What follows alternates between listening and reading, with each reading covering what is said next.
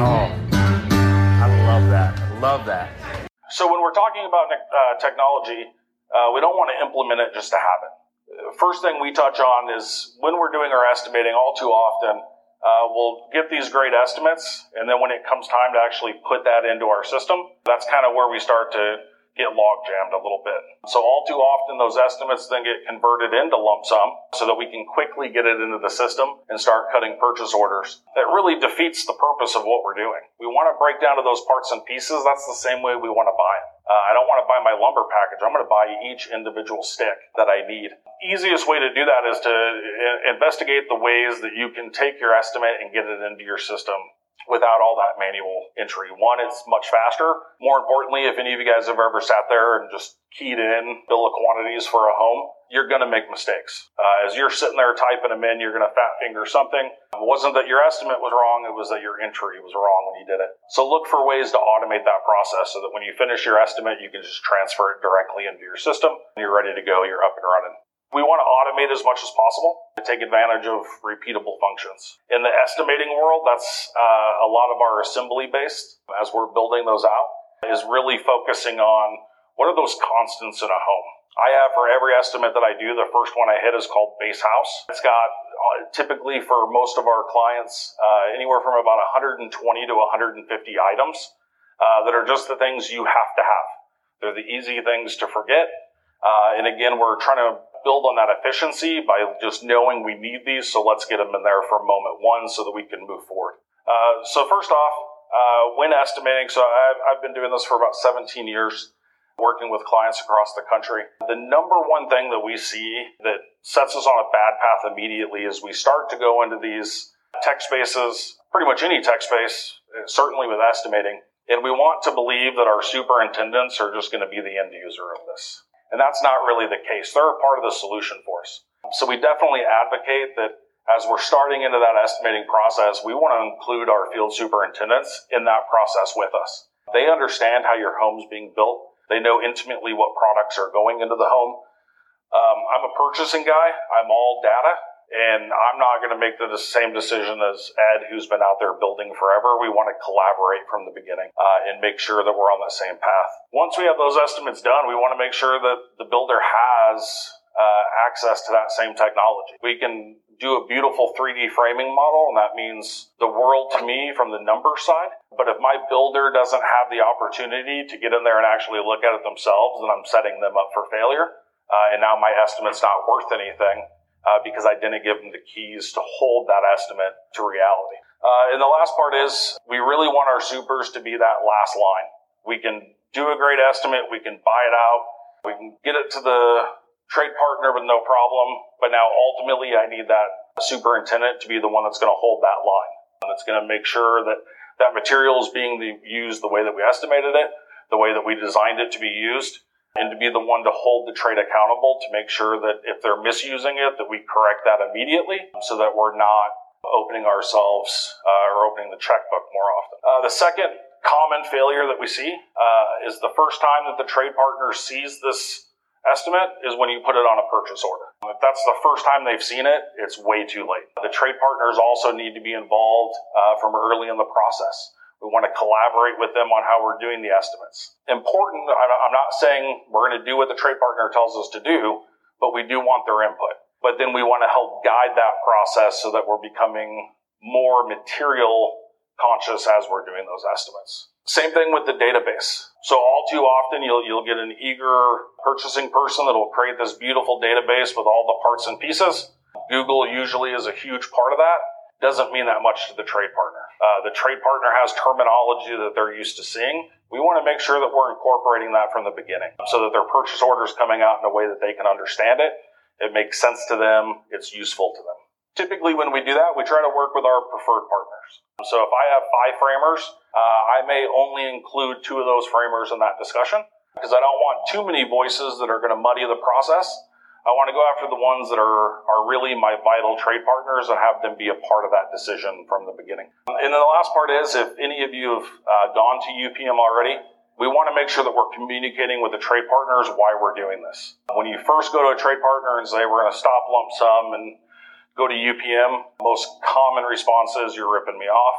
We want to make sure that we're clear up front with them that this isn't about anybody taking advantage of anyone. This is about just using our material more wisely, managing our processes better. And we want to make sure that we're communicating to them that it benefits them as well. And this isn't a one-sided thing. They're going to also get mutual benefits as you roll forward with that process. As we're going through the process, we want to check in early and often. So once we get the system up and rolling, we want to make sure that we have key metrics that we're going to measure against. In the estimating side, typically what we're really looking for is VPOs. What was my VPO spend per house before I implemented the technology? I want to check in just a few weeks into it to see what it is and continue to track that to make sure that we're on the same path. We need to be realistic. When you roll out a new system, it's never going to be 100% flawless the day it rolls out. We know there's going to be problems. We need to understand that up front. We should also be communicating that up front. Make sure that our trade partners know, hey, this is new to us too. We've tested it, we've vetted it, we feel really good about it. But when you get that purchase order that's really weird, let somebody know. Don't freak out. We know things are going to happen initially as we work those kinks out. A big one that I like to, for my purchasing days, we love to have these fights, is we need to know the difference between an estimating error and a variance. That's important to know. Did we spend extra money because something was wrong? There was theft, there was damage, another trade caused an issue. Was it a true variance, or is my estimate wrong? If my estimate's wrong, I need to go back and fix that. But I don't need to go back and fix my estimate because something walked off the job site. So we need to be very clear when we're tracking which one of those buckets it falls into. And the last part is we want to poll our trade partners regularly to see how they feel. My favorite generally is my HVAC guys seem to always be the ones that complain the most when I go to UPM. And that survey day one is going to tell me how much they hate me and my family and my dog and everybody around me. 3 months in, they're saying, hey, this isn't too bad. And by about month 6 to 9, then I start getting the phone call saying, hey, Dave, do you know somebody at this other builder? Could you talk to them and see if they'd go to the same process? Once they start to reap the benefits, then they're going to become fans of yours again, and that's what we want to track through that polling, is get a feel for how they're dealing with it, as well as if scores go up and then all of a sudden they start to drop, now we know we have a problem. Something happens somewhere in the system that needs to be addressed. So that we can keep that moving forward on the right track. Well, and I think that's the presentation. So I did have some questions for you, and I just also wanted to bring it back to the topic. So as you have heard, we talked a lot about standardization, measurement, units, units of measure, just really getting down into the detail. And you're probably wondering why you're at a program for focused on innovation, and we're talking about standardization. Do any of you guys want to answer that? Or all of you could probably answer that. So standardization helps. The consistency is what we're going for. And in the end, I want the consistency for the buyers as well. I want the perfect house every single time. Why would the goal ever be to deliver a standard house? I want to deliver a perfect house every single time. So the best way to get that is every single one of my trades, I want them to know what my standard is and do it over and over and over again and replicate it. And you were talking about how you manage your people that way. I know a superintendent's going to make mistakes. By the way, I was a superintendent, I was 23 years old, no training. The first year I was a superintendent, I built the wrong house on the wrong lot. Why? Because I didn't get any training. And I learned. I never did that twice. But you need the standardization to get the end result as good, as perfect as possible. Buyers are tough these days. It's not getting easier. Yeah, and without that standardization, you really don't know where you are, so you can't really innovate either. Right. You can't really make improvements. I think we were talking one time about a story where you were talking about the trades, and the trades know best on the job. Have you ever had some ideas come from the trades on? Yeah, we have plenty of great ideas come from the trades. Even our HVAC contractor, I think, is probably one of the best HVAC contractors I've ever dealt with. And this particular contractor's taken 6 days to do a rough, and these are fairly big houses. But we're working on ways to improve that time. And myself and the owner of that company have gone to jobs when they're doing rough-ins. And I was asking the person actually doing the work, how could we be more efficient? What are different things that we can do from a builder side to have the job more ready for you? How can we clear that path to reduce the time? Because you talk about UPM, which is really touching material one time, installing it one time, only using what you need, which reduces cost on our side, but it also reduces cost on the trade side, which improves their stuff. And that's not going to come from the owner of that HVAC company. That's going to come from the individual physically pulling hard duct out of his van and duct sealing it. So we've had plenty of great conversations with the guys. In fact, that one guy, the individual, when he's done, he's like, I didn't mean to step on anybody's toes. And I'm like, if anybody knows best on this job, it's you. I want you to keep stepping on toes. Great, thank you. And Ed, you used lumber as an example as far as product is concerned. Is that something you can do across other products as well? Yeah, I mean, we picked lumber because Dave and I spent a lot of time recently on lumber with what's going on. Lumber shortages, everything else. But that goes from foundation to the very, very end. You mentioned the trim. We've done that value engineering. I hate the word value engineering, but I want to go make sure I'm putting the proper products in. So if I have a first-time buyer, what's acceptable there is not the same if I have a move-up or a luxury home. The same exact thing you did with trim, we did with paint. I got tired of seeing paint, so I decided it was our goal for a quarter. I said to everybody, we're going to make paint go away. In the end, I spent more money on paint. It wasn't just the paint. It was the process which I applied to paint. How often, when we did certain things.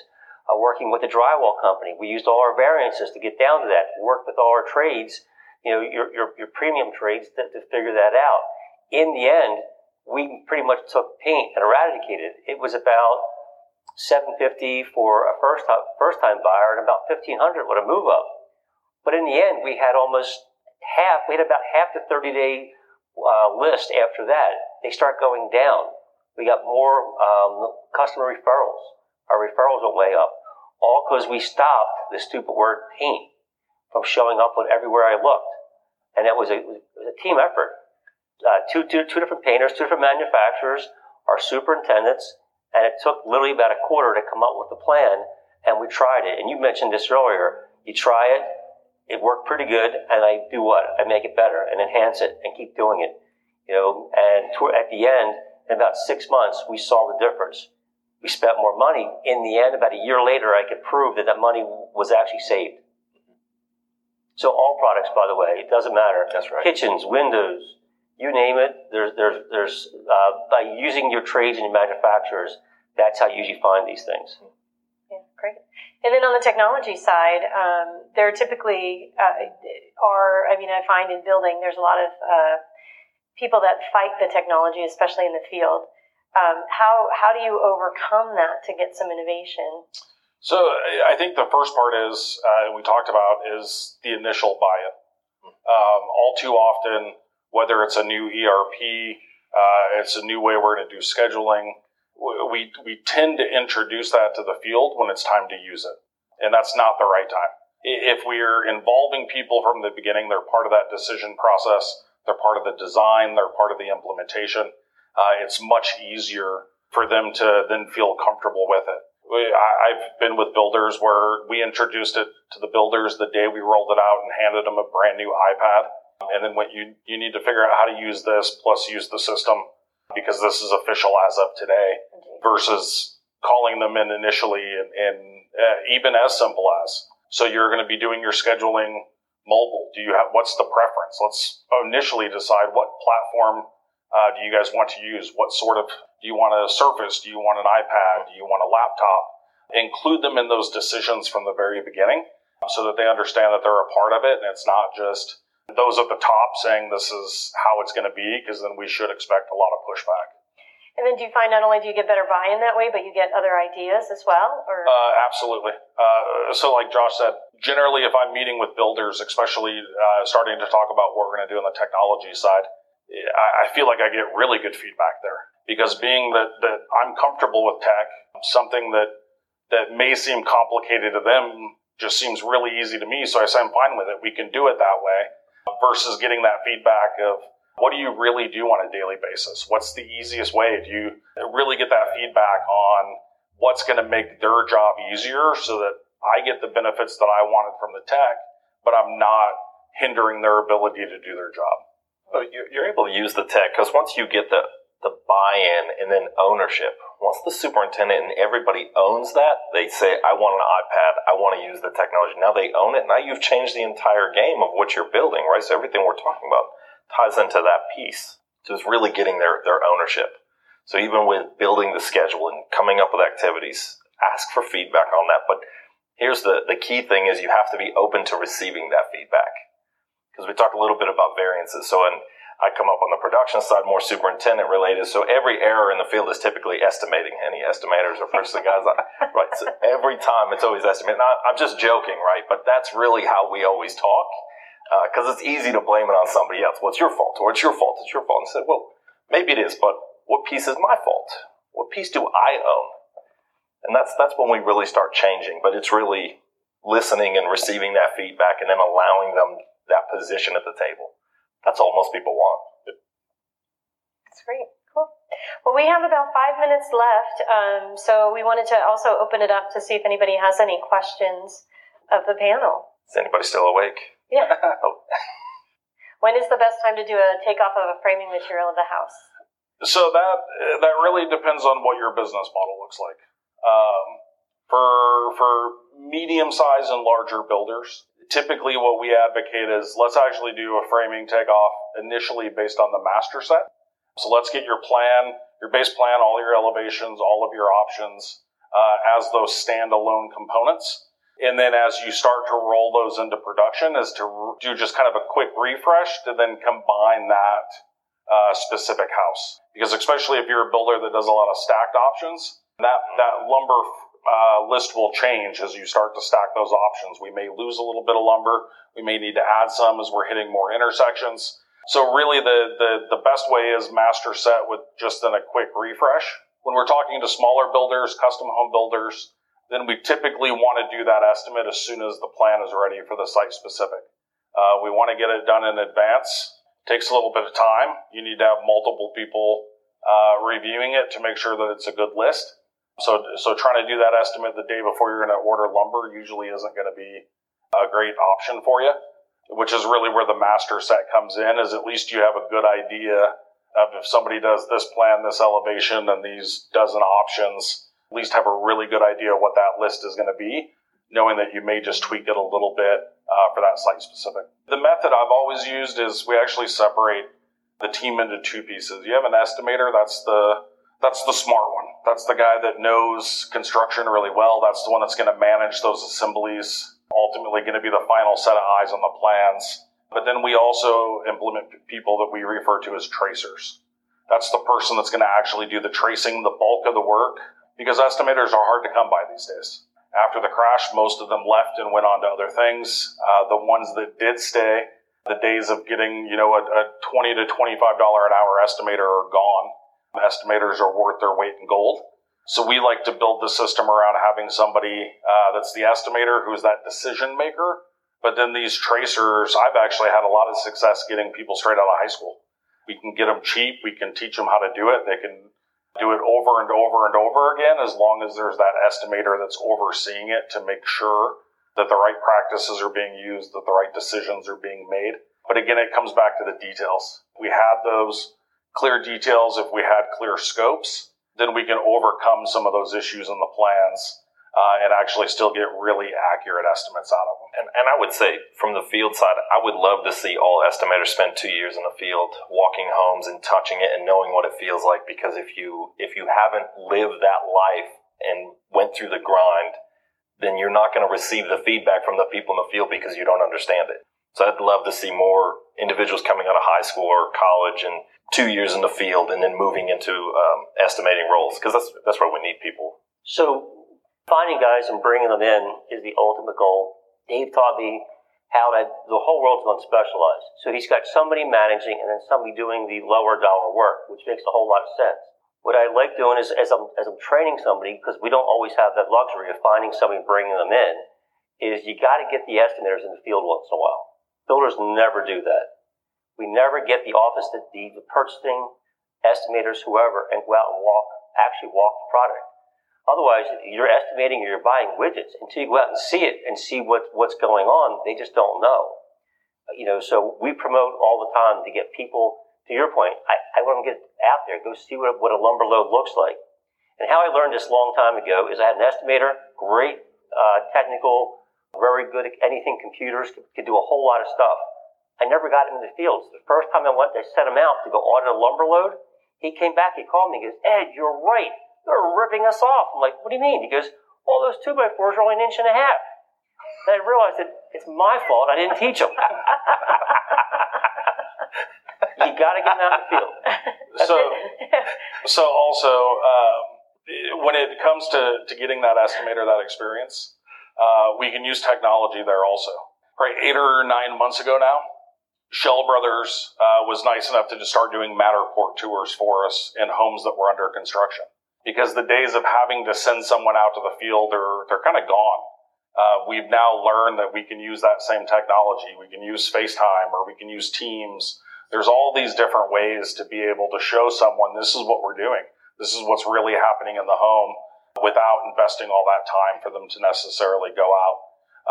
It's been a huge advantage for us as we bring in new estimators, as we use those tours and have them done at different times in construction so that we can point out this is what's actually happening. When you make this trace, this is what it is in real life that we're accounting for.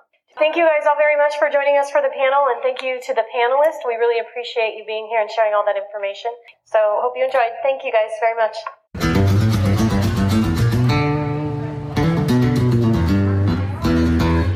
Yeah.